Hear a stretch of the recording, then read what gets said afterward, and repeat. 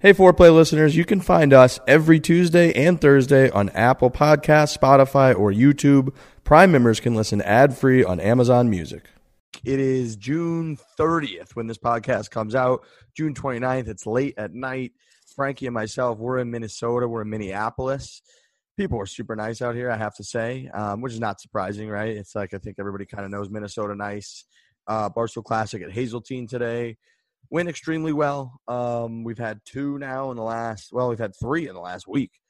We had Pinehurst, number 6, and then we had Cog Hill, where we did 2 courses at the same time, and then today we did Hazeltine, which had the 2016 Ryder Cup, 2009 PGA Championship, several other major championships and huge tournaments. The Women's PGA Championship was here very recently, so a lot of pedigree to this course. It is sweet. The 16th hole down there is the one with the little peninsula green. That is, we were out there kind of tonight right as the sun was setting over the lake. I think it is Lake Hazeltine, and it was just gorgeous. The clubhouse, they've got all the trophies. It was laugh out loud funniest. I think Frankie tweeted, like, walking in and turning to the right, and there's like the US Open trophy, the PGA Championship trophy, the Ryder Cup trophy, and like the Barstool Classic trophy. It looks like a Weber grill just sitting right next to each other at the Hazeltine clubhouse. But overall today, it was fantastic. It was an excellent experience. We had about a 4 or 5 hour weather delay, and I think that actually made it better for people because we just opened the bar, and Hazeltine brought out a ton of food, and they set up like a chipping mat so people could hit to the 9th green. They were just hitting chips to the 9th green. Everybody had a great time and basically didn't want that part of the day to end. So it was great. It rolled right along. Frankie was out there chipping yet again, doing his thing, made a long putt, had a ridiculous reaction to making a long putt, Frankie. I mean, I've never seen him move like that. I'm not sure why. Similar to the last reaction. No, the big stomp? Yeah, I'm not sure why the stomp is coming out when I hit these putts. And to anyone that's watching these videos, I'm wearing spikeless shoes out there. So you can talk to me about, like, ruining people's lines, like, you can shove that up your arse, as the English say. Those joints were loose. Those joints were loose. I'm hitting bombs and I'm swaying my hips and I'm loose. I'm just having a good time out there. I'm not trying to, I'm just trying to be like a free swinging, I'm not trying to be too tense up there. Why should I hit an 80-foot absolute bomb for the Truly Putting Contest and just walk around like I've been there before? Someone's like, act like you've been there before. Sorry, pal. I don't go from city to city most of the time and hit 80-foot bombs on sliders during contests. So it's like I'm feeling myself a little bit right now. But yeah, Hazeltine was awesome. Was that your first whack again? Yeah, absolutely. I'm 2 for 2. That's amazing. Good for you. Thanks. I don't know what I'm crazy supposed to how say that works. I don't really know what I'm supposed to say, but the big thing here is that Hazeltine. Great. Yeah, it's a great putt. Hazeltine reminds me a lot like Bethpage Black, where it has like all that tournament history, and it's like got that large golf course vibe to it, where a lot of the holes just feel really big. So it's completely different than your average fun track, like where you're like playing kind of target golf and you can hit hybrids off tees, and there's that you can maybe hit irons off tees, and getting into the greens are kind of simple. Hazeltine is a lot of big swings, it felt like, and I dropped the ball around a couple times just to hit some good shots, and I didn't hit any good shots. I didn't hit the ball pure once today. I hit about 4, took about 4 or 5 swings today. All of them just felt like they made the noise of a duck. They were just like quacking. Never once sounded good. Everyone that watched my swings today had a reaction like, ugh. It was just gross. Made people feel bad. Almost wanted to give them a refund for their experience watching me take some swings. Dude, I saw you try to hit another flop shot and you just rammed it into the Truly cart. Right. Really I thought that was going to put a hole in the Truly container. Dude, I couldn't tell you how confident I was because I had taken one right before that a little bit further and I cleared it no problem. So I'm like, I was like, all right, Jake, get the camera on. Let's move this thing to a club's length. And it just didn't work.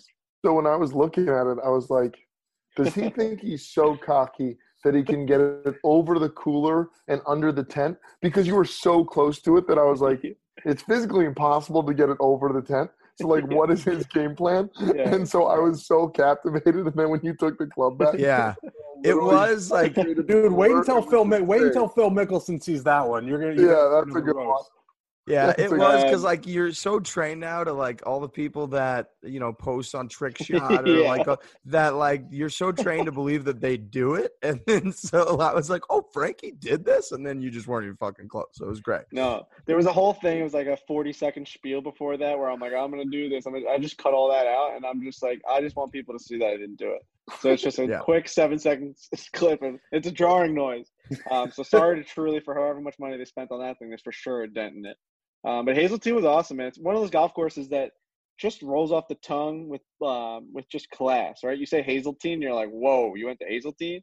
So it was really cool to be able to see that golf course. Crazy wind in the beginning of the day, lightning Oh, everywhere. It was. At one point, someone's, we had a 5-hour delay, and then we had everyone on the range, and everyone was going out to the holes, and I saw lightning just like in the distance. I'm pointing. I'm like, hello, like lightning. And the guy turned to me, and he just goes, son, you're in the Midwest now. He goes, that's 42 miles away. I was like, what do you mean 42? What are you talking about? 42 miles away. That's the Midwest, dude. They know their storms. They know how So far. you guys just like see lightning and you just know it's in the distance because everything's so flat here. You can just see for miles and miles. And That's miles. right. Yeah, you just close one eye and you eyeball it. There's Yeah, been that's great weather in 42 Jersey miles. these days. Great weather in Jersey. Hazeltine's a big ballpark. It is. You could tell there are some of the tee boxes, where the pros play are just way back there, and then you have to bomb a drive, and then you even have, it's one of those where like 30 or 40 yards like right of the right bunker is just endless terrain way before you even get to what you would consider something even close to another hole. So there's just like territory everywhere. All over the place on this golf course. The head pro here, Chandler, who was really, really cool, was a big storyteller and telling stories about Tiger and Davis Love III and when they were, kind of running the U.S. team in the Ryder Cup in 2016 and how involved they were and kind of the process for how they wanted to set the golf course up. He was talking about Tiger, like around that time, had pretty much nothing to do because he's injured. And so he said Tiger was like contacting him, emailing him all the time about like course conditions, course setup, where the pins were. And so he was like telling all these stories about the Ryder Cup. They're having the Ryder Cup that's coming back. I think it's like 2028 that it's going back to Hazeltine. So clearly PGA of America, Ryder Cup, Hazeltine have this phenomenal relationship, and the place is just it was pristine. It was firm despite the fact that they had so much rain.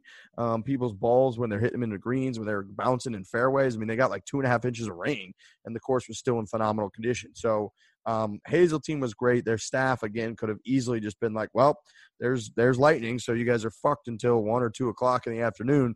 And instead, they were just thinking on the balls of their feet, and they were coming up with ideas, and they were entertaining people, and they were bringing out food, and they didn't have to bring out food.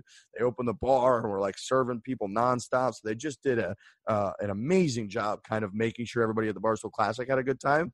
And we had 2 aces. I mean, we haven't had a single ace. We had 2 aces. We haven't had a single ace yet, not even close to a single ace. We get one on like the 3rd group through this morning, and then like the 3rd to last group through. We got 2 different aces today. So I don't know where the hell that came from. What was the second one on? 13 again? No, the 8th hole, which was closest to the pin. Some guy hit it to 2 feet 9 inches, was leading all day. He came in after. He goes, "Hey, did my ball hold up?" I go, "No." The guy hit it closer. He's like, "How close?" It was like 0 feet 0 inches In the hole. It went into the hole. That 8th hole is no joke. Because I went up there and did a little like buffet of bits. I'm like, it's the dude wipes closest to the pin. These 4 guys that just went before me aren't even athletes. They all missed the green. 2 of them in the drink and 2 of them in the sand. And I did like the whole thing. I went up there. I was like, my shoulders were feeling loose. My leg was waggling. You really get to be your father's son at these events. Yeah, exactly. Everywhere else, you're editing pizza reviews. You're behind the camera. You're doing a podcast. When you go to these things, you turn into Frank Borelli Sr. Yeah, and also before I get to the hole, I just keep repeating the same joke to people. If I find something that latches on, maybe I get like a courtesy laugh from one group, I'll repeat that from day to day, like from group to group to group. So this one line I said today maybe 11 times, and like MB was with me, one of like she's in our sales department, one of the heads of our sales department. She was laughing at how many times I kept repeating myself. These guys have gone pants today, huh, Frankie? And I said, you got to pay to see these legs. At one point, I'm just like, I got to find a new one because now we're 3 groups in. Those guys didn't really laugh. But on the eighth Well- hole, man, that's no joke because you got some water in the front. It goes all the way to the right. It's like a little pond, and that the wind kind of catches it off that little pond in front. Like it's no like it plays maybe 165 or whatever it's playing, but like you got to play that thing like 175, and it gets hung up there. That's a good golf shot. That's a really good golf shot. Because I did my whole little buffet of bits, and I pulled mine onto the 2 box. I cleared the water. I hit it so right. Yeah, I heard that roar, that kind of that gas from the crowd when you did that. People were like, "Whoa, what the hell was that? Where'd that ball I come pulled it from?" really right. That was bad. But that was a back pin, so it was. If people hit it like a yard too far, it hangs up and you have a really brutal chip. Or if you hit it perfectly, you can kind of spin it off that hill a little bit. And I guess that's what the guy did, and it spun a little bit right, went in the jar for an ace. My big one, Frankie, I do the same thing, and it's like the same. I think like E-Bug and Jake have heard it a million times, but every time, because I drive around with my golf clubs in my cart, and it's just in case we do our little buffet of bits or we play a hole or we try to do closest to pin. So everyone always goes, "Oh, Kamish, like Riggs, are you playing today?" And I always go, "Does Roger Goodell play in the Super Bowl?" And it gets people just laugh every single time. Nice. Hell That's yeah. good. But I feel bad for Jake and E-Bug because they're like this fucking joke every goddamn time. That's Here good. it Well, I comes. guess Here it comes. like- the guy Yeah. teased him up. Here it Yeah. comes. it's like That is Disney every World. time. It's like Disney World. You gotta act like it's everyone's first time. Yeah, that's right. And I gotta admit, I don't think that's Disney World's tagline, but I think I've watched a I never- documentary in which that is the way that they go about their business. Yeah, I could see that. That's like their little banner before they go out, right? It's like play like a Yeah. champion today. There's like pretend like it's everybody's first time today. Here's a recommendation on Disney Plus. I may have given this out. Imagineers documentary. Fantastic Disney documentary on all the behind the scenes, how they make the Pixar movies, how they do the rides, how they build the rides, how they build the parks. Fucking awesome stuff.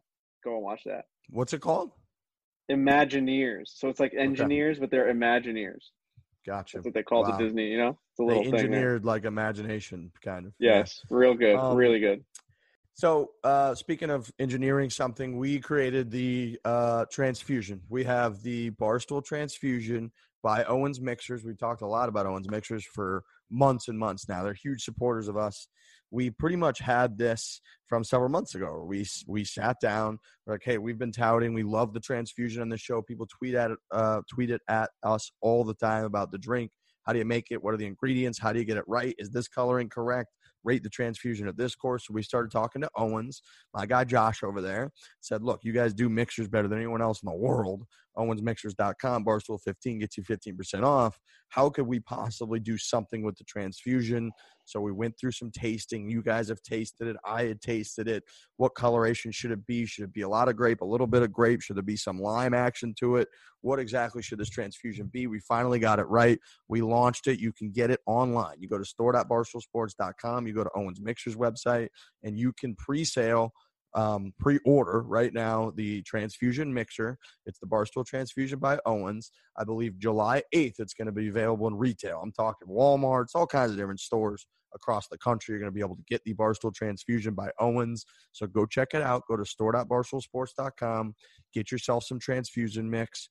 We're going to be drinking it all week, this 4th of July. Everybody's excited. It's a little bit of a holiday. We're trying to be out and about while being, smart and responsible about it, depending on where you are in this country. But even if you're still inside, even if you're still quarantining, get yourself a little Owens. Get yourself the Barstool Transfusion. You're going to love it. Last thing on the Barstool Classic, we had a controversy, finally, a big controversy after Friday's event where I had to disqualify somebody who was the winner of the event. I put out a video that kind of explained it as best as I could, but what really happened was we had these guys win at 10 under par. I'm going to give it to you real quick because people love controversy. We had these guys win on the Ravines course at Cog Hill. They post 10 under par.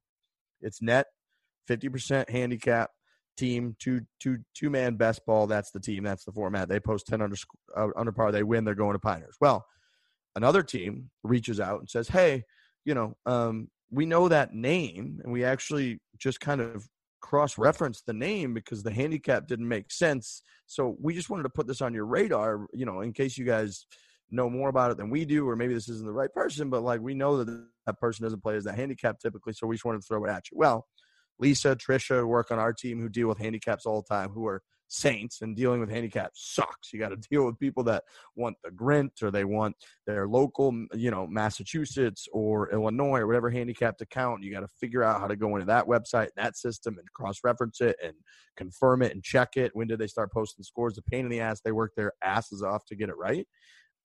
They said, not on our watch. We put too much time into this. Go in, end up finding that there's two people with the same name who seem to be the same person with two different handicaps. One is a plus 1.5, so clearly a stick, and the other one is like a 6 or a 7. And the one that played in the Barstool Classic was like a 6 or a 7 and had created this handicap on June 17th, I think it was, for a June 25th event, and had gone in and posted retroactively 30 scores or so to create that handicap. So we said, no, like this person also played like college golf to some degree. So we said, look, if this is really the same person, that's clearly not allowed. You can't have two handicaps. You can't choose when to use a lower handicap and when to use a higher handicap. That ain't the deal, brother. So emailed the guy and said, you got 1 hour to respond. Did you guys cheat your handicaps? He sent this long thing back. We didn't cheat. You can ask our playing partners. I responded, said, clearly this is the same person. You are this human being, correct? He said, well, that is me, but I actually just used that handicap, which is not as good as I am now. I just use that handicap because to get into certain qualifiers, you have to be like below a 3 or below a 1.2 or whatever it is to play in like US Open qualifiers and stuff. And I like to get my competitive fix still, but I'm not that. And I said, well, that's all I needed to hear. If you're really the same person, you're out. Now, I don't know that you're necessarily some cheater. I don't know that you're trying to screw everyone in the entire field, but you can't have two fucking handicaps. You get one handicap, that's the deal, disqualified, gone. I don't think anybody has any issue with the decision, but we did have a controversy. And as the commissioner, you're looking for controversy all the time. So when I got these emails from Lisa and Lisa, I was like, let's go. This is great news. And we had a big DQ. But again, I think it was kind of a no-brainer. I don't know if anybody has any other thoughts on the whole thing. Banned for life?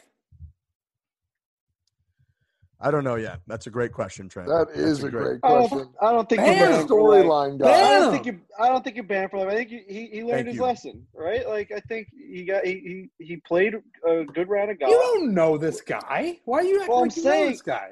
My point being is that he already got reprimanded.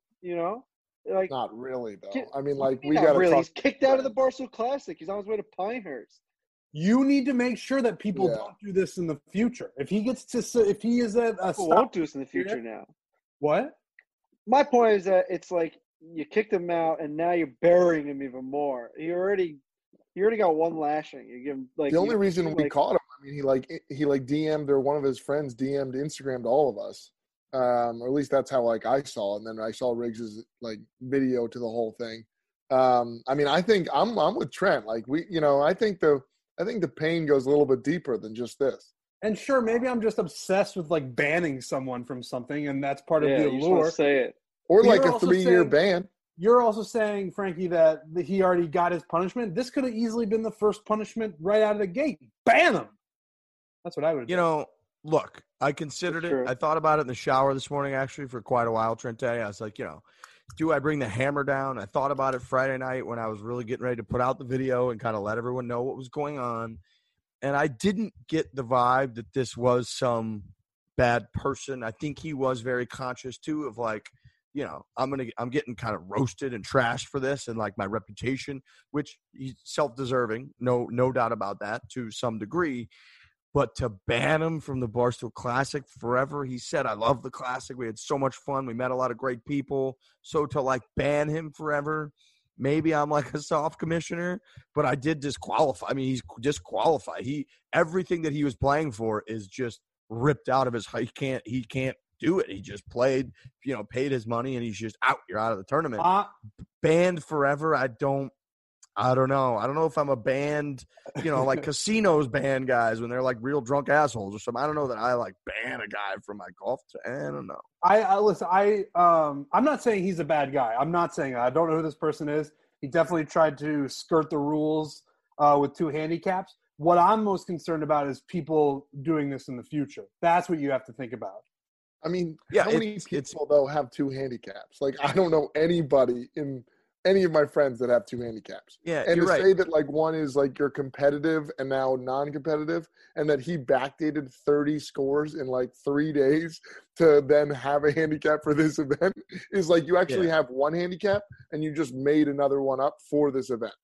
Trent, you're right. It is. It's putting his head on a stake and planting it all along the road so that future enemies know, what they could be up against. That's what the move would be.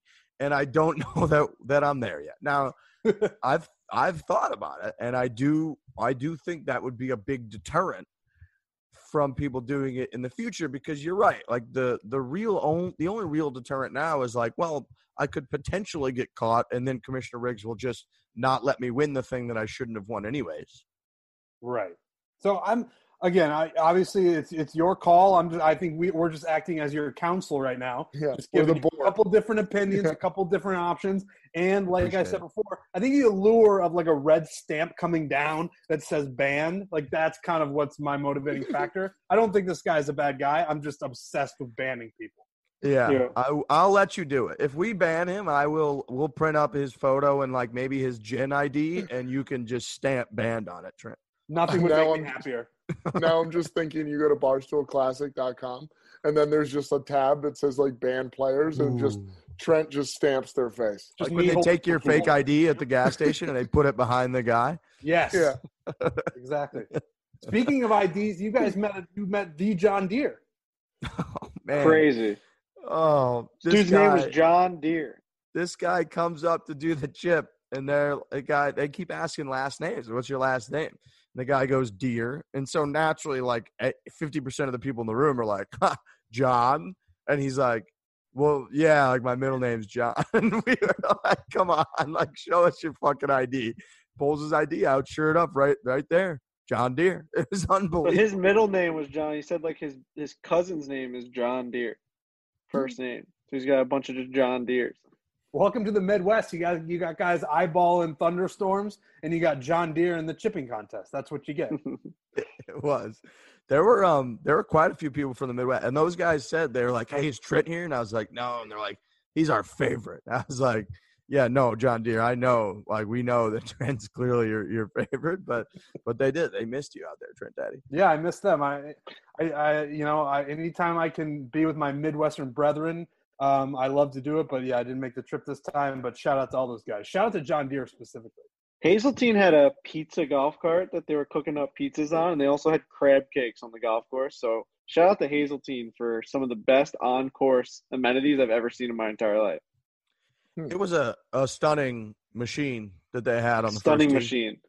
The fact that they have that at their disposal is insane. They have this like they have a golf cart. They have a golf cart that's used for just like the utility golf cart, so it's not a regular golf cart. It doesn't have the top to it. And they rigged the back where it's like a one chimney type, like just it fits like one or two pizzas inside, wood-fired oven, and they rigged it to this thing so that it actually goes on hydraulics and moves down into the golf cart so they can drive it. And then when like the chef wants to make the pizzas, it zooms up towards him, and it's like a whole station that like comes out. They put the pizzas on and everything. It's crazy. Cooked the pizza to perfection. They had breakfast pizzas with sausage and gravy on it, and then they made regular pizzas with pepperonis and regular cheese. And I found it to be really good pizza. Like Dave would call it fancy pizza because it was like kind of like that Neapolitan type crust, but I found it to be super good, really, really good ingredients, and really, really tasty. Yeah, it was shocking. I mean, everyone had to go look at this contraption and ask the guy, okay, so like, tell me what I'm looking at right here is real. Like, this is really cool.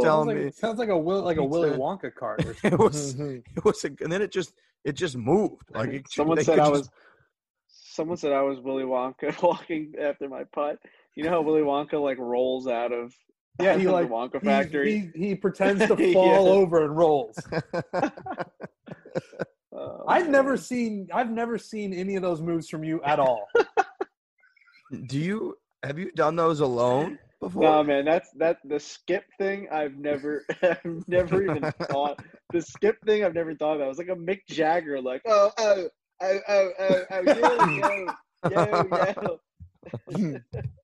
It's really something. I can't. You know what you're doing though. You're setting the bar too high for yourself. Like the next time you're at a classic and you make one of those putts, I don't know what you're You're gonna. going to have to be on a tricycle or something, man. Yeah. I don't know what you're going to do. Oh, shit. Yeah, I don't know. All right, headlines. DJ back in the winner's circle. 21st PGA Tour win, Travelers Championship up in Connecticut. Made it pretty interesting. I mean, it was looking like kind of it was going into the final round like, oh, DJ's coming off a great Saturday. Brendan Todd, like he's good and he's won a few times, but like going up against DJ, what's going to – then DJ made that point very clear early on. It's like, oh, he's going to win this tournament. And then he hits one OB. And then he hits one what should have gone in the water but doesn't go in the water. And then steps up and AT rips one and ends up winning the golf race. So drama is clearly what you want. Which is great, and he delivered, but it was interesting in that it was like, oh, it's going to be clinical. The guy that's supposed to win and the big star power, and he's going to be a Hall of Famer, is going to win, and then it went to like, oh my God, he's going to kind of blow it. So it's been a little bit of a weird start in general, and this kind of delivered more weirdness. Yet the guy that you thought was probably going to win won. So I don't know. It was interesting, and DJ won, and he's got 21 fucking wins, which is a lot of wins. Not only did he go OB and then almost hit it in the water, but that was after Brendan Todd made a 7 and like completely melted down, which I don't know if that clip is like haunting, but also incredibly relatable because he just couldn't get the ball in the hole. Just couldn't do it. That's exactly right, Lurch. He just couldn't get that ball in the hole or couldn't even get it close to the hole. Like the blade was like relatable, but then the most relatable one was when he screwed the fucking wedge and putt up the hill. It stopped. And then the next one was the overcorrection, just absolute missile where he juiced it by the hole.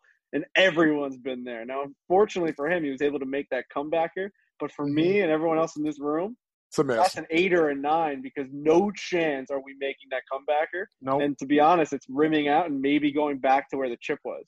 So I was watching, and then I put money on Todd pre-round because he was 2 strokes in the lead, and he was plus 175. So I was like, that's pretty good value, and he's 2 strokes in front of DJ. So I was like, he's going to have a real chance at this thing. So I'm watching it, and then as soon as he makes that 7, I was like, I'm going to go jump in the ocean. I'll be back in 15. This thing's over.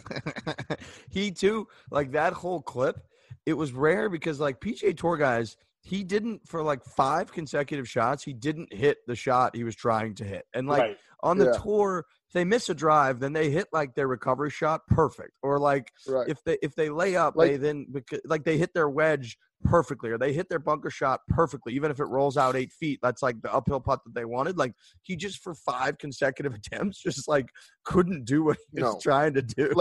Like DJ, when he almost hit that ball in the water, he duffed the next chip when his feet in the water, and then his next one he stuffs it to 3 feet and makes the putt, and he makes a par and he leaves it.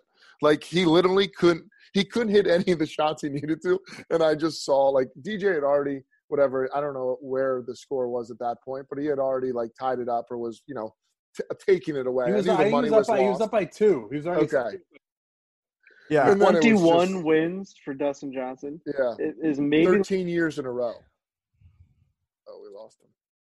Did Frankie freeze? Did I just freeze here? Oh, there you're back. No, you froze for a second, but you're back. 21 wins on tour may be the most underrated or surprising number on tour because I think you ask a wide variety of all just like casual fans of the PGA Tour, and you just ask them how many wins does Dustin Johnson have on tour. I think that the answer would vary from 8 to like 15. I don't think anyone would shoot out 21. Like if you asked me just right off the top of my head, I'd be like 4, 15. 21 is a huge number. That's a huge. Where does he rank amongst like active players? Guess what his career earnings are on tour. I know what it is, so I saw it, so I won't guess. You're taking yourself out. God, I didn't want to be put in this position because if you asked me how many wins he had, I would have said 15. Holy shit. What is his career earnings? All right, so if Kiz is at like 20 million, 21 million. I'm going to say Don't say a number because I could be way off. Should we say it on the count of 3? Trent, you've already seen it, so on the count of 3, we both give one. Okay, ready? Yep. You count it off. On 3? No, Yeah. after 3. After 3. After 3. 1, 2, 3, then number. Don't say 82 it. million. No, all right. I was going to say 111. Wow, really? 63 million. Okay. Oh yeah, I don't know. It's You one of those said so. situations, dude, I hate that situation. 20 you're career just saying. wins, so then I was thinking almost It's 40 the just worst on wins. Yeah, I guess like when you know 21, you can get there. You can get to a pretty high That number. situation Riggs was just in is it makes you feel like such less of a person when you're like, you guys won't believe what this number And is. you're And they're all like, way holy, fucking and then higher. they're like, oh, 197. They're like, yeah, no, it was actually 80, Dude, but you guys went way over. I guess I must have ruined it and hyped it up too much. No, it's crazy if you really know. dude, So I that started happened- at 80, and then I just was like, no, way more. It's got to be like 100 plus, and then I got to. That happened to me 111, at like when you're getting drinks one time, somebody came over like, yo, I just bought this round of drinks. You won't like guess how much these cost, and I'm like $80, and they're like, well, no, it was like 33. Well, Yeah. I'm sorry. Yeah, that's exactly what just happened. That's crazy, man. And DJ's a stone cold killer when he's in those situations. Like I know he has his ups and downs, and it looks like he sometimes it comes down to the wire. But he, for as non-focused as you would think his brain is, he ends up being so dialed in certain moments. It's crazy. Like you think of him as this like he has nothing going on in his brain. You picture nothingness, just a tumbleweed going in between ear to ear. But somehow he's got that killer instinct of like that winning professional athlete. 21 wins on tour. Dude. Fucking Dustin Johnson drilling drives towards the end of this round to secure the victory. It's awesome. There's no one in the history of sports that media calls dumb in a longer-winded way than Dustin Johnson. The crazy. way the spin zone that has gone through his demeanor has gone through since the beginning of his career to now is exactly what you're saying, Riggs. Incredible. They ran a clip the other day where they said he is, and it was a positive. They said he is the only guy on tour who can literally forget what just happened. Like if it's a bad thing, like if a bad thing just happened to him on the course, they're like, he can literally forget what just happened. And they're like, that's amazing. It's like, okay. Yes, now that he's won 21 times, we can spin it that way. But before you were like, he's unfocused, he's lazy, he doesn't care. Now, since his demeanor hasn't changed, it's like he just has short-term memory and can just keep moving forward. Yeah, they'll do a segment with like his college, they'll be like, he was one of those guys who you could tell he didn't really take a liking to the academic part of it at all, but he was really into the athletics, and they just keep hammering that point home. You're like, no, yeah, you're saying he's a fucking idiot. That's like what you're saying right now. And they do it on the coverage. They do it all the time. We're like, it is. He does have kind of this ability to not overthink things. And you're like, no, you're saying he's fucking dumb. That's like what you people are saying. We know what you're saying. They do it all the time. And it does work. Like if that's what it works, he's borderline asleep out there all the time. He's just like a couple seconds of silence, which is there's no crowd out there, so I'm surprised it doesn't happen for him just to be sleeping on the fairway. But I would love if it came out. That's his form of being locked in, though. Yes. Yeah, I know. I would love if it came out as like he's like a methodic brain surgeon, but just shows no emotion, and then all these people are like backpedaling because he's got something, whatever it is. It's like he's the guy out there hitting the golf ball, and you're the idiot in the booth being like, "Well, this is how he does it." And yeah, like, well, and you don't know. I'm not even convinced that DJ's like a moron. No, like he might just be that, but it is so obvious that that's what people want to say, and they just they just don't say it. So it makes me laugh every fucking time. It is true. It does. It's not a short like he's dumb. It's this like 3-sentence ordeal of why he's doing what he's doing. Every time with that guy. So, but DJ, 21st win. He's got obviously the U.S. Open at Oakmont, so he's building a Hall of Fame type career. So good on DJ. He's fun to watch. He pounds the driver. He's got that unique swing. The boat wrists and how different it is. So he's fun to watch. But all right, we got more to get into. First, what is the number one sign of a bad home security system? It's a home security system that is so complicated you would never, ever use it. This is the exact type of security system SimpliSafe has spent a decade fighting against. Is what my parents use. They've used it for years, really since we started doing this podcast, I feel like. They've been safe. They said they've never had an issue with it. It was never a problem to get it installed. They've never had any issues upkeeping it or nothing like that. It's incredibly simple. Simply Safe believes that simple is much safer, and it's exactly why Simply Safe is the home security for right now, and feeling safe at home has never been more important, and we all know why. Simply Safe was designed to be easy to use while protecting your home, your entire home, 24/7. You just order online with a click of a button, open the box, place the sensors, plug it in. Your home is protected around the clock. No technician, salesperson, none of that stuff. You just head to simplysafe.com/4play. You're going to get free shipping. You're also going to get a 60-day money-back guarantee. That is simplysafe.com/4play. Free shipping, 60-day money-back guarantee. Simplysafe.com/4play. They're going to make sure that that they know our show sent you. That's simplysafe.com/4play. Harris English, test positive for COVID-19. WDs from the Rocket Mortgage this week. He was not at the Travelers Championship. He becomes, I believe, the sixth player. It's Nick Watney, Cameron Champ, Denny McCarthy, Dylan Fratelli, and now Nick Watney. So I guess that's 5 players who have tested positive on the PGA Tour since June 11th. Are we concerned? What do we think? You got to be concerned. I mean, you have to be concerned. If you're crazy not to be. It's if you're a player. I think I did see something, though, that the one thing that holds true throughout all of them is that all of those guys have missed the cut, which is kind of interesting. So all players that have made the cut have been kind of like remained healthier or whatever their approach, and maybe take less risk on, which is kind of interesting. But, I mean, there's only so many, straws that can keep this whole thing together. And if you start pulling them apart, it's going to fade, and that would just be a nightmare. So I'm definitely concerned. If I'm a player, am I concerned about getting it? Yeah, because it is happening more and more. As a fan, am I concerned that they're going to cancel the tour and shut it down? I think a week ago, I was on this very podcast singing a very different tune that I'm going to sing right now, and it was one of Doomsday, and they're going to shut this fucking thing down, and we're all screwed, and we're not going to have golf. But after listening to Jay Monahan talk about it, and just sort of the tweaking of the protocols, I feel better about it. And it still is a very low percentage of people that are getting it inside the PGA Tour bubble. So I'm not as concerned that they're going to shut the whole thing down as I was a week ago. But as the more people get it, and Harris English, like you said, Dylan Fratelli, these are the latest ones. But the thing is it's never not going to happen. It's never going to be perfect.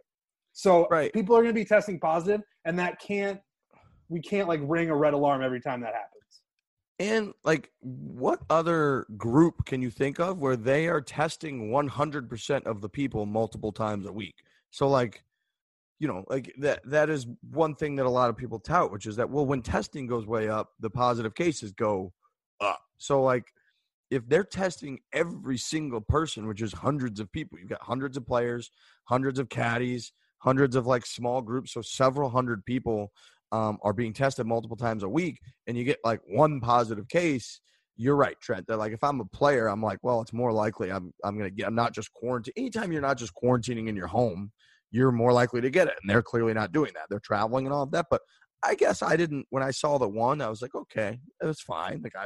It's fine. It's not a huge change to me that there's one additional COVID case and that he wasn't even at the tournament last week. So I agree with you. I don't think it really has any impact on the future of them continuing to play, in my opinion. Yeah, you think if it gets to 12, though, there's no you think it continues on? I would love to know the number that they have in their head, because the PGA Tour definitely has a number in their head. They won't tell anybody, I'm sure. But I would love to know what that number is. I don't know if it's 12. I don't know if it's 20. I don't know if it's 25. But there's got to be a threshold where they're all right, we got to rethink this whole thing. And I think it's important of week by week. If it's 12 people test positive this week for COVID, then I think it's oh shit. But if it's hey, 3 people tested positive this week, which brings the total number to 12, I still don't think they panic. So they're moving in packs, right? They're all taking the same plane. They're all going to the same locations. They're all playing the same golf course. But are their families quarantined from them? Are there does does Paulina Gretzky go and get groceries, or like is the mother-in-law there and like coming in and staying at the hotel? Like, at what level are these guys like quarantined for 6 months during this tour? Trent, this is tour? Paulina getting the groceries? I don't know. I don't have an answer. I looked right at Trent when I said that because I you know. usually have Paulina all over. But like, is a guy's brother-in-law coming over to stay? Like, you know what I mean? At what level Yeah. are these people having like real lives? Because like, it's always going to happen. Then they're never going to be able to stop this, because you can be in with someone and you can go get tested and you could be negative before the tournament, and then you get in contact with someone you don't even realize for the next 2 weeks. But within those 2 weeks, as you're playing on the tour and you're going to the fucking practice range and you're dapping people up, you're infecting other people. It's just never going to end. So I just don't know what they were expecting by coming back. Like, obviously this was going to happen. So it actually pisses me off how big of a story it is every single time someone gets it. It's like, hey guys, the whole world's getting it. We literally shut the country down. We shut the world down for 4 months. You're fucking, it's a headline when this guy gets COVID. I mean, what have you been looking around? He's going to get it. The odds are he was going to get it anyway. It's just making me angry. And it's like Zimmerman in baseball just said he's not going to come back. He's like, I have 3 kids, I have a wife, and my mother is extremely, risk. She has a high risk of getting it, and she could die if she gets it. I'm not going back to play baseball. So it's like, I think this is going to happen across all different sports. I really do.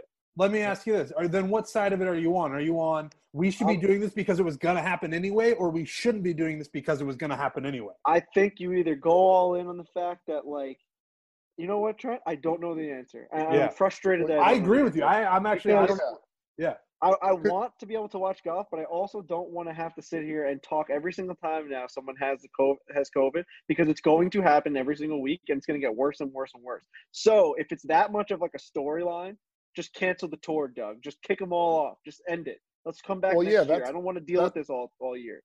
I'm fine with Zimmerman saying that and not being like, I'm out. I mean, he's also like, I don't know, a 15-year vet, so he's got tons of money. There's really no reason for him to play. Now, if you're like a AAA player trying to make it on, then I get like trying to force the needle and getting on and making sure that like you get your break. But yeah, I mean, I think that's why I asked Pat Perez a couple of weeks ago, being like, what percentage of new people come in? Because I think he said like 450 people make up the tour and all its components. And I was like, what percentage of those people are new each week? Is it like 30%, 40%? Because if that's the case, then yes, it's just going to flood in here. And as soon as one person huge data guy. huge data go. Trying to figure out the number. They tweaked one of the latest protocol tweaks that they had, which I think probably should have been right from the jump, is that you can't come on site or be on site at wherever the tournament is without taking a test and testing negative. Like, I thought that should have been number one on the list of protocols. Like, otherwise, what are we doing here? We're doing this. It's like, I don't know what they were doing before, but that should have been the first thing they were doing. Yes, that's correct. Man, it just pisses me off. It's like, that'd be like if at like airport security they didn't give you results until you're like mid-flight. You're like, well, I mean, if that guy's got a gun, it's over. Like, it doesn't matter now. So it's on some level, it's just like, no, it didn't make sense. So clearly, them refining that makes a lot more sense. But yeah, I mean, I don't know. I think it's always going to be a big story because people are fascinated to see what is going to come from it, right? Like, it's not a big story because everyone's saying, oh my God, this is a disaster. It's a big story because everyone's saying, like, oh wow, what is the tour going to do now? Like, how are they going to handle it now? And so I think that's what always makes it a big story. But if they keep testing people and it's 1 or 2 or 3 a week, and then it becomes a story, but we still get to watch golf and bet on golf, like, fine, I'm in on that. The other interesting part was Cameron Champ put out a statement that he's been tested 3 consecutive times since testing positive, and he's tested negative all 3 times. So what the fuck does that mean? Yeah, I'm not a scientist. I don't know. That's a tough one. You know? It means the tests are inaccurate. I don't know. Like that. You're right. Yeah, I think that's right. One of them is, I don't know which one. You can get tested, but if you came into contact with a person like the day before, it won't show up until like the 3 or 4 days later. So you'd have to get tested again. You could be negative one day. But his was the opposite. His was the opposite. He tested positive and then tested negative. That's where you're just like, well then we got to get better tests. Right. I think the tests are just not right. How about our friends at Whoop? Like, we're all rocking our Whoop bands now. I'm charging up right now. this thing's so good for society that they're like making everyone on the tour wear one because it can just predict COVID-19. Like that's So I read what up on world it are a we little living in? bit. So Whoop Band is finding inconsistencies in your respiratory rate while you're sleeping. Yep. Yes. And someone like Watney, right? Was Watney the first one that happened? Yeah. to? Yeah, I think it was Yes. Nick So Watney. let's say like his respiratory rate, and I'm gonna go off my numbers, which are just, I mean, almost deadly. This should be good. Mine here. up. So like, let's say mine was like a 15.1, right? Like my respiratory rate, my average. He woke up the next day and his was like a 19. It was something crazy, like 18.5, 19. Now, I didn't read that until after I checked my difference in respiratory rate. So when I woke up the next day, when I got this thing charged up, I didn't have this in Pinehurst. So I just got charged up a couple days ago. So I've gotten my data back on track. And I woke up, I was like 15.1, 15.2. The next day was like 15.8. And I was like, it's over. It's done. Like, this is it. That's a huge spike. Like, what happened last night? But then I read up, I'm like, all right, it's got to be a massive spike that, Yep. like, your body's really working on overtime and overdrive and really, really, really trying to pump out whatever fucking virus you have in you.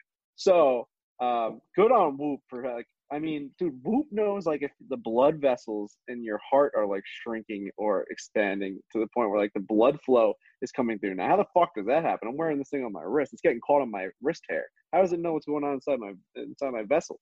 I'm Dude, going through I'm- a thing with Whoop right now where I can't decide. Like, we put these things on, right? And then they became, like, the number one store on tour, where I can't decide if I'm paying more attention to Whoop because I'm wearing one now, or they've just solved coronavirus because they can detect it in Nick Watney. Like, it's crazy that as soon as we put these things on, they now give them to everybody on tour because they can predict if you have coronavirus or not. The next day. I mean, we had a call, right, with the Whoop people, and they're like, hey, this is our partnership. You guys are going to love it. Here's what you need to know. The next day, they're saving the world from this global pandemic. They're like alerting people to the fact that they might have this thing that everybody talks about. Testing is the most important. It's crazy. This little band, how does it work? People ask me that. They go, hey, you got the Whoop thing. So it gives you all this information. How does it do that? I go, you know how it does it?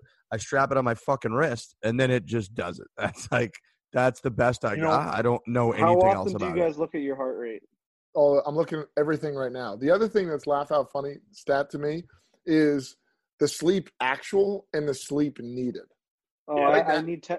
Right now, I need 10 I need 10 hours. And I'm getting like 6:30, 6:15. Also, when I wake up in the morning, I get so excited to just check my recovery because Me it tells too. you like how healthy you are.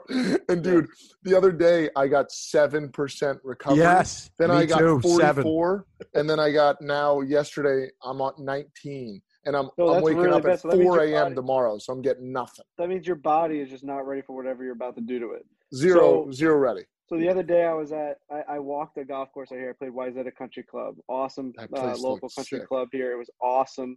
Bunch of hockey guys belong there. Our pal Kyle Rudolph is over there all the time. So it was a really fun day. But I also was coming off a 21 recovery type day on my Whoop band. And then I got hit with a 17 strain. The Whoop band had no idea how my body got through it. I was getting alerts. I was getting notifications. It was like at one Sit point, it was down. like, take a Sit break. At down. one point, it's like, take a break. Like, you need a nap right now. Like, so that, because we walked it, so like it didn't know what was going on. I was checking my heart rate at one point, walking up to one of the tees. There was a straight incline to the tee. I pulled up the Whoop band. I was at 158. I'm like, this thing's about to burst. I'm like, guys, I need a water and I need a wet towel around my neck because I'm going down. I'm walking with these guys. They're walking at like a nice, like you said, Lance Armstrong. These guys were probably fucking at a 26, just pumping blood all the way around their body with just one big pump. My thing was boom, boom, boom, boom, boom, boom, boom, boom. At one point, it's just gonna fizzle out. I know it. I'm gonna be one of those guys that I'm gonna check this thing 24/7. It's gonna actually get in my head. I'm gonna start hearing my heartbeat. I left my charger at Pinehurst like an asshole, so mine's dead. Yeah, can someone get me a new charger? I've emailed 15 people. No one's answering me about the Whoop band. Who do I got to talk to? Cameron This is a Chan? very Who do I got to talk to? a very funny part of our group text where it's like, yeah, I actually haven't been able to update my Whoop in 2 weeks. I lost the charger, and then everyone else on the list like, well, I left mine at Pinehurst. Well, I left mine there. I finally have another one thanks to my guy Steve Peace at Aaron Hills, actually, who gave me. He's like, hey, I actually have an extra charger from That's my Whoop insane. band and gave me this. And I have to shout out Aaron Hills because I went back there, did a quick stop because we were obviously Chicago and then went up to Minnesota, Minneapolis, where we're at now. I decided let's just rent a car and go up for the weekend and hit Aaron Hills. And it was as good as I could have possibly remembered. Hanky Panky was there. I sent you guys a picture of with Hanky Panky at the bar, the Tally Ho, the local spot. Mikey was on the bag for us, and it was just as delightful as I remembered. I finally got to spend a little bit of like extended time there. We just took in all the amenities, and it was as awesome as I remember. The hospitality is off the charts. The course was in perfect condition. It was playing firm. It was playing fast. I finally shot at least a respectable score out there for the first time playing that course 4 times. So it was just delightful. I love everything about Erin Hills. I think it's a must play if you're doing anywhere close to the Wisconsin Loop, that kind of Midwestern loop that people talk about where you can do Whistling, you can do Sand Valley, you can do Erin, you can do Lasonia, also known as Cuxonia Links. You can do a lot of different places. Ooh. Erin Hills is such a must play, and you guys have all been there. Trent shot the career round, the round of his life there, except for the last 2 holes. And did you shoot on the last hole? I went 7-8 or 8-7. Yeah, for 102. What did I say on 16? I was like, you're definitely going to do this. Well, and people give you shit for that, but you were just being a good pal, being like, you got I this. was rooting you on. I was wearing the John Deere shirt, and I fucking blew it. When we got in that trap just short right of the green, I knew I was like, just anywhere but that trap. That trap's a night. And I love Hanky Panky, and I was jealous, Riggs, that you got to hang out with him, and I didn't. But on my approach shot on 18, when I was trying to break 100, I thought I hit a great fucking hybrid. I thought it was going to run up right to the green. And he turned to me and said, "Oh, it's no problem. It's just in the bunker." And I was like, You don't even know, bro. You don't know how bad that is for me. It's the end of my days. Yeah. I played a fun game this weekend. Was this weekend? Yeah, it was yesterday. I played a fun game where it was like high, low, and then like nearest to the pin, and then roll and re-roll. I don't know the name of this game on the golf course. But basically, you're getting points for the high numbers in the group. You're getting it for the low, and then you're getting points. Like cube, or is it a cube? Yeah, the cube. I don't know the name of it. I think they were calling it like rolling, whatever. Whatever. All I know is I was going with it, and it was a lot of fun because the aspect of being able to call out, "We're gonna roll you" after someone hits a bad drive is one of the funnest things I've ever been a part of. So basically, whoever's up in points drives. Whoever's up in points drives first. So, like, let's say like these guys are up maybe 14 points. You play $1 a point. And the guy hits it way right. And, like, you and your partner look at each other and we're like, we're going to roll you. Like, we're going to roll you real quick. So now everything's ×2. And then, like, you guys step up. They're feeling real confident. Like, let's go get them. And you guys duff 2 drives. And you hear from the back on, we're going to re-roll that one. And now it's worth 4. So, like, you can re-roll the roll. And it's so much fun. And towards the end, it really gets up to, like, you're hitting 16, 32, and like drives towards the end start being so intense to the point where I got up to 18. I was playing a great round. At one point I was 3 over on the I was on pace to shoot like a 81 or an 80. I ended up going OB on that next 17 tee, of course. Once someone told me like, "Hey man, you're only 3 over on the back. Next shot, OB into a house." Crazy to say that to me on the 17th tee. But anyway, I step up to 18. I just had a horrible drive on 17, and I'm like, come on. We just got rolled. We just rolled. Someone's re-rolling us because my partner hit one like way right. And I'm like, Frankie, this is your chance to step up here, be a fucking athlete, and drill one. It's a great 18th hole at YZ. It goes up the hill like a nice dog leg right. And I absolutely piped one right down the middle. The guys that I'm playing against are like, holy fuck, that's a 62-point drive. Like, can he finish it? I get up there with like a pitching wedge in my hand. Hit it to 15 feet. They're like, this guy can't miss right now. And I know you think this story ends with me drilling the birdie, but it doesn't because I left it short and I tapped in for a par because I'm a fucking pussy. And I can never make those putts, ever. Ever I can't make those putts to really stick it in them. I won on a tap in. It sucks, but I won. It's a great game. That is a very fun game. I can't wait to play with you guys. Reminds me a little bit of Vegas, which like Vegas is a game where like a putt can like double or triple kind of the point totals in that hole. But it's a very good game. We got to figure out what the fucking name of that game is. Somebody will probably send it to our us. Own name. I don't know. Who sings that song? Like Rollin', Limp Bizkit? Yeah, don't love that name. Biscuit, just call it Biscuit. Biscuit. I love it being called Biscuits. Let's play Biscuit. Let's play Biscuit. Oh, baby. That's good. Rolling. What? NBC back for the U.S. Open. This was kind of stunning news last night. Fox is out. Joe Buck out. U.S. Open, USGA have gone back to the to NBC broadcasting effective immediately all of their championships through like 2026 or something like that. Fox had this contract. They had won it over their first year doing it. It was reported to be around $1 billion. I think it was like a 10-year deal, 12-year deal. So it was the NBC televised the U.S. Open from 1995 through 2014 before Fox won the rights with a 12-year deal that was reportedly worth about $1 billion. Shout out to Dr. Evil. About $1 billion. And that contract is just out. And I love NBC those scenes. Bro, when Will Ferrell gets dropped below, dude, Austin Powers is so up my alley in comedy. Yep. It's actually crazy. Austin Powers and some people find it very stupid that they can't get through it. Like a lot of people find it stupid. I'm very badly burned. Yes. Oh, you shot me. You shot me in the arm. And they were just sitting there just waiting for him to die. Hilarious. That and Napoleon Dynamite right up my alley in comedy. Two things that are wildly skewed, though.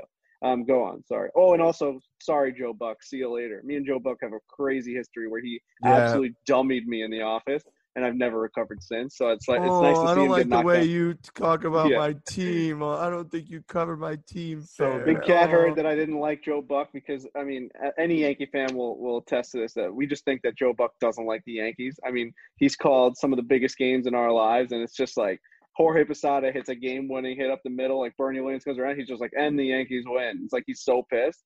And Big Cat told him this when he came in the office, and of course Joe Buck came. Big Cat was like, hey, Joe, this is the kid that hates you, and he thinks that you're a bad announcer, and pointed right at me. And Joe's like, why do you hate me, Frankie? And I said, I don't know. I think you don't like the Yankees. And he immediately cut me off and goes, why don't you like my team, Joe Buck? I'm a Yankees fan. I get everything I want. And you don't like the Yankees. You don't like my team. He's like talking to me right in my face. And I'm just like, fucking Joe Buck, man. Imagine if you would punch Joe Buck in the face in that moment. I think when he started doing the lip quiver, I think I was able to swing on him. Yeah. Because that's just emasculating someone in their place of work.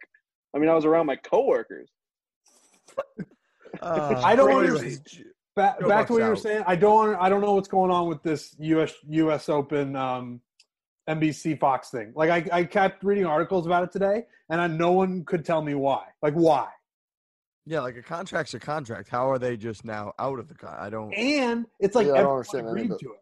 Even Fox. Fox was like, take this thing. NBC was like, I want that thing, and the USGA was like, okay, whoever wants it. And I couldn't find a reasoning for it. Yeah. I agree with you, Trent. It was weird. And we've seen a little bit of both ends. Some people bitch about the way Fox does it. Yeah. Some people despise Joe Buck and say that he shouldn't be covering golf or it doesn't sound right covering golf. Other people love it. And they do get credit from almost everybody, even people that hated the way that Fox did it, for essentially driving change and innovation in golf coverage. They got drones. They had Pro Trace. They were the first guys to have Pro Tracer like everywhere. Remember when like Pro Tracer, Top Tracer wasn't everywhere, and they just had it everywhere. It's a great technology. Oh, it's so good. And at Chambers Bay, they got roasted for the way that they did Chambers Bay, which was also like, people were bitching about the course and the broccoli greens, and then you also had the new coverage of it. The new broadcast partner was Joe Buck, and it was Greg Norman. And people hated Greg Norman. Now, we love Greg Norman on this show. We're huge fans. So for them to come from that, right, where everybody despised them, to like the next year at Oakmont, where they were so much better and so much more innovative, and they were trying new things. And I think that they got to a point where I actually liked the Fox coverage. I thought the Fox coverage was pretty damn good. I thought like Faxon is good. Bacon, who we've had on the show, is good. I think Joe Buck's fine. He doesn't have a golf voice because we've been trained so long for him to be other sports and other people to be golf. But like, it was fine. I could deal with it. I thought the other stuff was worth it. And now all of a sudden we're going back to NBC for unknown reasons. So the whole thing was pretty bizarre, to be honest with you, for them to announce that yesterday. Yeah, Fox likes to get a little wild with some of their innovations. I know baseball season playoffs, they always get Twitter going with some sort of new box. a new strike zone box. People don't like the boxes. People don't like when they mess around with where the scoreboard is and where the strike zone is. Some people during football too, it looks like the quarter's yellow. I keep thinking that's a flag. Fox loves to throw shit in there. And with was golf, Fox first on the hockey puck tracker too? Was that them when they took over? Do you remember that? Was that ESPN or was it Fox? I forget, but that puck used to be like in the boards. It used to be like lit up, and you'd see it like ping pong around. May have been. I'm forgetting Fox. what. Yeah, because if so, they've been huge on this tracker forever. Dude, they had a glow around the puck. Yeah, Remember that thing? it was My dad called in and yelled. He hated it. He called in and was like, "That thing is ruining sports. Get that." Brett, do you remember this? Did you ever see something- this or no? That's something a casual fan like me who doesn't really watch hockey at all would have been like, Fox "Oh, that's track. kind of nice." Dude. Fox tracks Trent, with if a you glowing passed puck. it to someone, it'd be like green. If you like kind of like passed it, but pretty hard, it'd be like yellow. If you look like a slap shot, it'd be red. So And it'd the just be worst this part- constantly I love it. changing I want puck. to Trent. use it again. It would be on the bottom of the screen, and the Yes. boards cover the pucks. You can't see, so they would do the glow through the board so that you could see where the puck would potentially be. But they would I be love wrong it. all the time because they can't see the fucking puck through the No, boards either. we've gone So like bad. that technology is wrong, but it's also like on the right track. Like, have you guys heard what Vegas has been doing? And I'm sure other teams, like, and this isn't a hockey podcast, but with the Vegas Golden Knights, put a chip in their pucks, and they're able to get data to the point where if you're like up in the suites at Vegas Golden Knights game, they have iPads that you can follow the puck, and you can also follow like how long a guy's been on the ice. And they were actually working on like for gambling and stuff. You can gamble on like hardest shot, fastest pass, how long a guy's gonna be on the ice, assists, all that stuff, and all the data is right there in front of you, in front of your seat. Crazy technology. But there was also one visual thing where you can like you could see the ice on your iPad and you would see where the puck was going. So maybe you lose it, or maybe you're like a casual fan. You can follow it on this iPad in front of your screen. So it's kind of like that Fox idea, but in 2020 version. Really cool. Yeah, I just know my dad. Man, you should have seen my dad. He'd be like, one more week. If I turn the game on this Saturday and that fucking tracer's on there, I'm calling. And he did. He's like, Gene, like, how do I get the number? It's like, So good. He called in and was like, oh, you got to get this thing off the screen. He fucking hated it. God. That's what But happens anyways, though. Fox, Like with Fox and Chambers Bay, and they do the shot tracer, and they did a lot of things that people didn't like. But you pull pieces of that, and then Right. people use it in the future. Like that's like how XFL was the same way. Like the XFL, the first iteration of it was pretty shitty. It was entertaining, but they Right. also had like the cameras above, and they don't get credit for it the first time to do it, but people pull stuff from it and use it in the future. Right. There's some good things. There's some bad things. Do you remember, Trent? Frankie's a little weasel. Frank, are you Do tired? remember? What's going on with you? I'm Bro, exhausted. I We're need tired. 10.5 hours. Did you hear about our Yeah, fucking Whoops, recovery yeah, levels? Whoops Trent? said We gotta gotta- be 1,000 Honestly, hours. we don't say it like we gotta wrap this fucking thing up soon. Right. Because I can't. I legitimately can't. Like, this is crazy, man. I've been all over the fucking world. This is insane. The one thing, Trent, do you remember the coin flip in the XFL where the two guys and they'd roll the football out and whoever got the football won the coin toss? I Do you don't remember that? No. Oh my God, that was one of the best parts of the game. Instead of doing the coin toss, do you guys remember this? Instead of doing the coin So toss I'm to see 12 years old. who's going to receive it, they would literally just have two guys stand on the end line and roll the football out, and the two guys would like tackle for it and fight for it, and whoever won the football, Just the XFL? yes, would literally be like, all right, we're going to receive now. I can't believe Like, I don't that's how remember you The that. won. stories I That's- hear about the XFL were like it was, I don't know, like Roman days. They were throwing people into like lions dens and stuff. It was That was I mean, like the point. They they're were trying to think of something other than NFL. gladiators and shit. Yeah, breaking some boundaries. Not God. everything's perfect. You gotta figure out what works. Anyways, they're out. I do think that there's like a certain, NBC is like the rightful, broadcast partner for the U.S. Open. I do think that people sort of believe that and have always thought that and have been probably chirping at the USGA for years to go back to them. So I'm sure it'll be great. I don't have necessarily an issue with it, but I do think it's sad to see it go because I thought Fox was being innovative and took good things from it and all that. Joe Buck did tweet out, Nance, Hicks, Tirico, all better at calling golf than me, but I would put our production up against anybody's. Our innovation and drone shots and overall effort to try new things, push golf coverage forward. And for that, I am most proud. Our producer, Mark Loomis, was a master tutor. So saying a lot of the things kind of that we said. And and that's the news on that front. We have to get to from the gallery. We got a couple really good ones. Then we are going to wrap it up. As Frankie said, you might be at home. You might have been quarantined for a long time. You might be out in your backyard. It's summertime. You're trying to figure out, how do I keep my lawn in good shape? It's getting beat up. Maybe it's brown. Maybe it's crunchy, wear and tear from summer stresses, heat, drought. You got kids running all around the lawn. My brother's got two young kids. They're outside. He's sending me videos. They're stomping over that lawn. They're throwing toys all over the place. You're going to get, again, that brown kind of crunchy grass. There is a way to protect it. There is a way to have it flourish. It is called Scott's Turf Builder. You feed in the summer with Scott's Turf Builder Summer Guard. You're going to get greener, stronger grass all summer long. Help avoid the crunchy lawn this summer. Feed with Scott's Turf Builder to keep enjoying the green all summer. We're big fans of Scott's. My brother actually sent me the other day a laugh out loud funny photo because he started using Scott's. And he has now a comparison. It looks like someone did a before and after, but it's just the strip, right, where his lawn borders his neighbor's lawn. There's no fence or anything like that. It's just his grass, which has been Scott's, versus his neighbor's grass, which is not Scott's. And it is like it might as well be one's blue and one's red. Like the green color of my brother Scott's Turf Builder lawn is the most beautiful. It looks like Augusta type green. It would be like comparing Augusta National to the biggest dog track shit public course terrain and conditioning that you've ever seen, and putting it right next to each TPC other. deer run or something like that. That's mean at this hour. Like it's Sorry, man. I'm gonna 11:26 send some Midwest Eastern. goons to your hotel room. That's what I'm Let me doing. tell you something. Let me tell you something about the Midwest. Though I'm gonna say something nice. I don't know where Scott's sells its most product, but you got to think it's somewhere like here in Minnesota. The greenest place I've ever been to, maybe, is in Minnesota. Like That's we've 'cause been you're out in from Washington. Long Island. Because I'm from Long Island, I see houses, I see Yeah, concrete, no I grass. see sidewalks. Awful. You come out here, you drive on the highway, you take some of these like exits, and it's just like it almost feels like you're in Ireland, where there's these green mounds. And it's the greenest green of all time. I had to FaceTime someone like for a second while I was waiting at a red light to just show I'm like, look at where I am right now. It's like I'm about to find the Yellow Brick Road. This is crazy how green it is.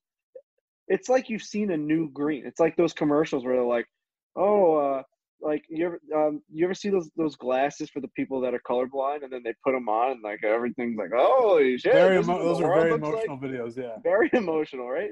And they're crying at the trees and the leaves. Oh my God, that's what grass looks like. Nothing wrong with emotional videos, you know. I'm not making fun of colorblind people. I'm just saying that's how I felt. Like, oh my God, this is how grass. It was a condescending voice. This is what. Oh my God, this is what grass looks like. That's what I'm feeling like. To the point where I think that like the whole state of Minnesota uses Scott's because it's just a different green. That's my point. And people out here, they care about the nature more, and I know that they put their products in, you know, and I think we can learn a thing or two from places like this. I'm going to take that back with me. I already use Scott's, but I'm going to be an advocate for Scott's. Let's make the world greener. Scott's Turf Builder. You're right, Frankie. And it is like I was throwing the drone up, and the greenness of this grass around this place in Minnesota, So green. in Wisconsin is it's stunning, and you can have that. Use Scott's, get yourself some greener, healthier lawn. You're gonna love it. Greg says, if someone was creating a statue of you, what pose would you be doing, and where would that statue be built? Mm. Good one. I want a statue of me and Frankie in Australia at that golf course when he jumped into my arms. I want that front and center at that golf course, just Frankie jumping into my arms. That's what I would have. That's so good. That's a good one. Wow. Now, where would it be, though, Trent? At that golf course. I think Oh, right in front of the clubhouse. Yeah. That's great.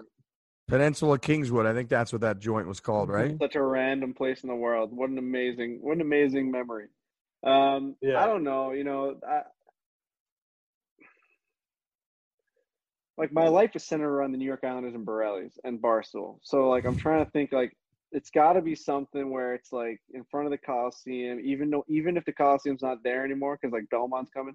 It's got to be something like just me sitting in a hockey seat, like that's in a hockey arena seat, just a little scrawny looking female-ish boy just sitting in a seat with his dad like maybe his dad's sitting next to him with like a bunch of like $1 bills hanging out of his pocket, like an Italian dad. He doesn't have a wallet; he's got a bunch of cash in his pocket.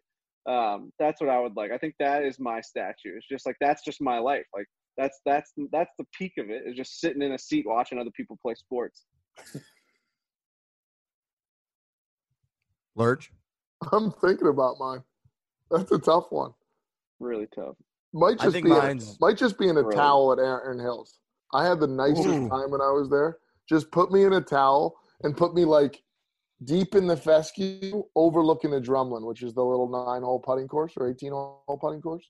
I think that's where you put me. Just way deep so you can kind of see me through the binoculars, and I'm just standing there in a towel. Like you want your statue to be a creep in a towel in a public place staring at people play golf. Got it. Okay, cool. I almost like your location of that statue being like, because when you're at Aaron Hills, they have the whole golf course like in the backside. Yeah. But then like there's this little cottage house area that feels like you're in fucking Harry Potter, like that little town.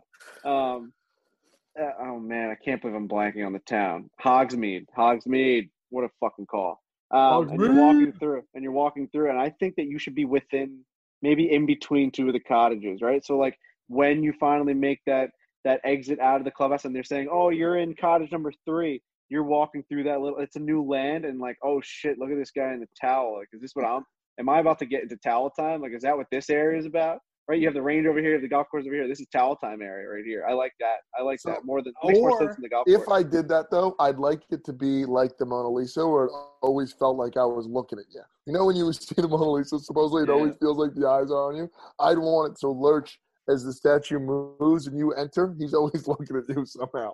This might be the biggest question here. Oh, okay, go on. Well, you could put it in the bathroom in the clubhouse. But I would actually like place too. Maybe you could create like little shower handle soap dispenser. You squeeze me in like little Lurch soap. Now here's my question for Riggs: Is yours because you have two options here? Is yours on the 18th green at Pinehurst after you walked in the putt, or do we turn you into a fountain and put you at the Carolina Hotel? And the tears come out of your eyes. And people throw pennies in there on their way into the fucking Carolina Hotel. Dude, if they don't turn you into a fucking fountain at the Carolina Hotel, they're not doing it right. Pash, I know you're listening to this.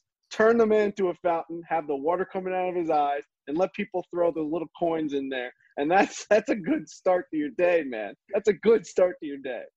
That is so much better than the statue. You're right. That would be much better. Because the actual putt statue is too real. Like that's too just like that's not a real thing. So I mean, that's a very funny fucking. Yeah, you're right. Yeah, I was gonna say maybe holding that compass thing that you got, or holding up your phone, taking a picture of someone, something like that. Yeah, I like it. Yeah.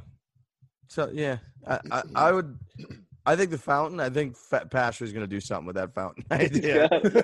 There's got to be some sort of like customizable fountain, even if you can make a mini one. We need a fountain where he's crying.